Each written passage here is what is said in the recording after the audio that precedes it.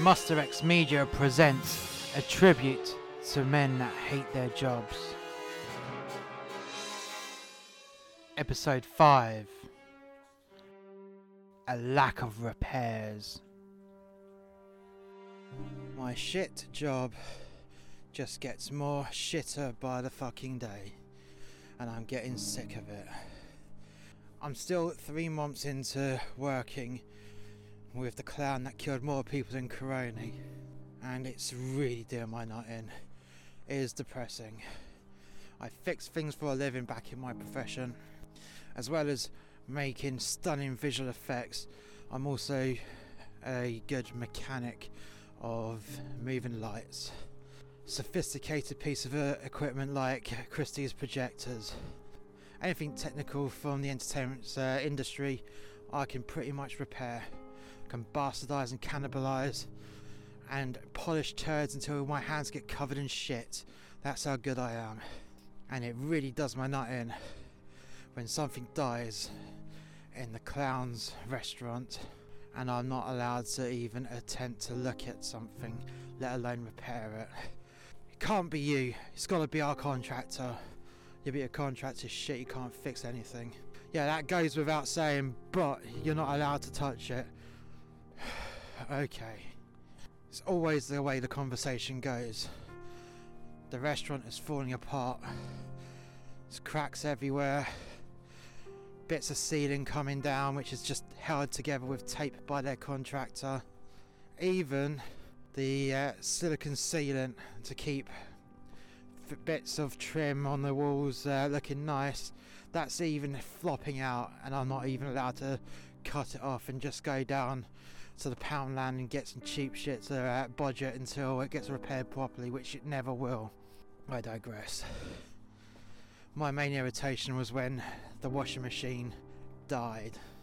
It kept overheating and saying power failure imminent and cutting out. To me, that was either going to be the main power board or the brain chip, the chip that basically controls all the functions, one of which was faulty and causing the power failure. You could override it. It would allow you to override it, and the machine would whirl back to life again and start the sequence all over again. So it would take up to 4 hours to wash a set of rags. The rags that you needed for cleaning down tables, cleaning the walls, or cleaning the grills, etc, etc. And then one day the manager had pushed her luck so far it completely died, and Muggins here had to tell her that it completely died.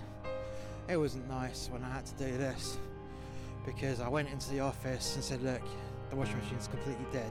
Well, I have to have a look at it. Well, no, it's dead. I'm telling you, it's dead. It's not going to be resurrected. And no, she spat. I have to look at it. Okay. Well, come on then. I'm busy. No, you come and look at it now, because you are going to have to tell me to hand wash something, and I'm not going to hand wash it until you say that it's dead when I know it's already dead. So come on. Come into the back room and only take you 5 minutes out of your busy schedule of not doing anything. So she finally stood up and followed me out.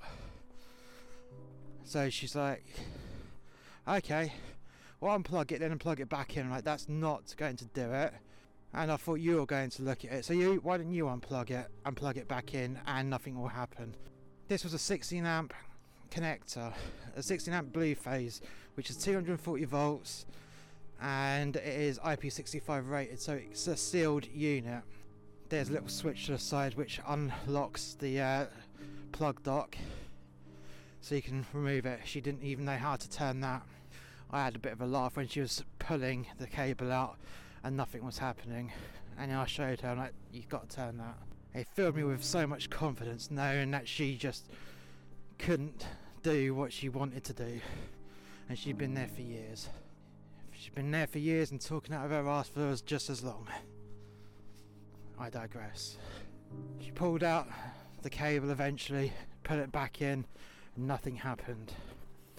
She then fiddled with some buttons on the washing machine with the vain hope that it will just turn on when there's no power going to the unit.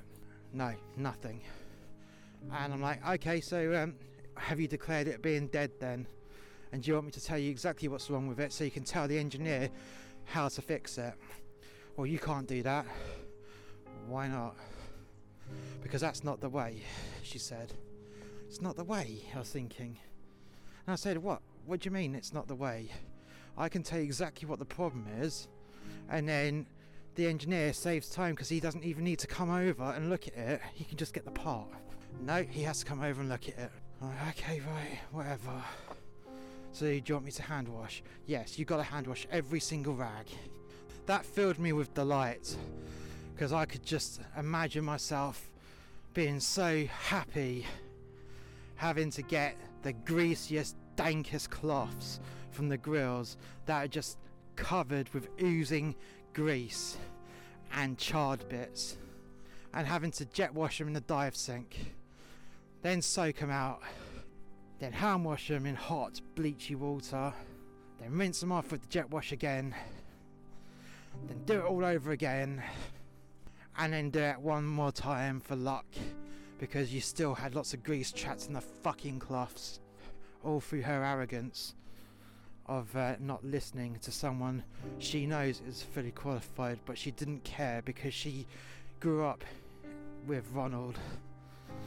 She started as 16 and worked her way up to being the boss.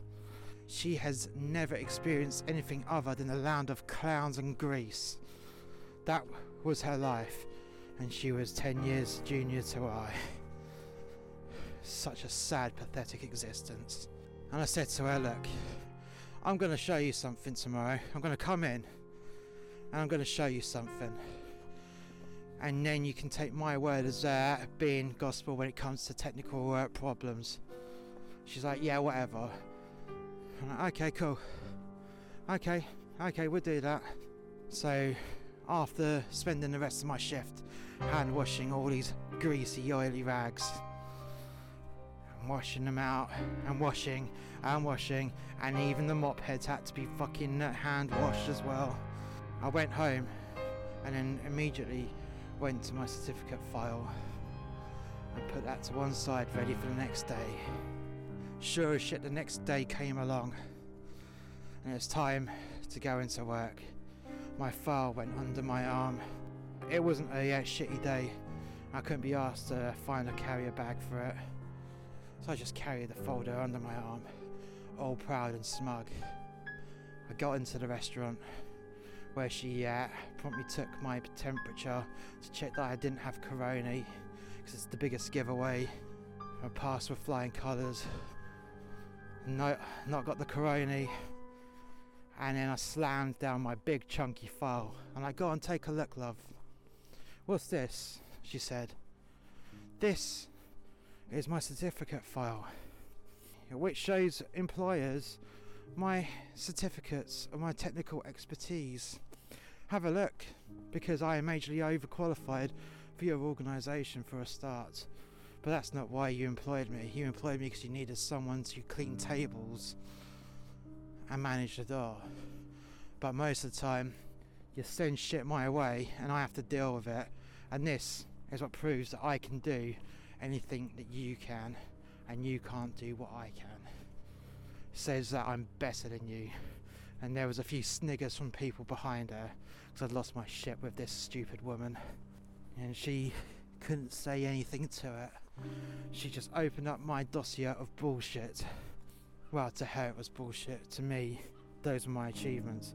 My electrical certificates, my electronic certificates, my forklift license, my technical degrees, everything that showed why I was paid what I was in my chosen industry of entertainment.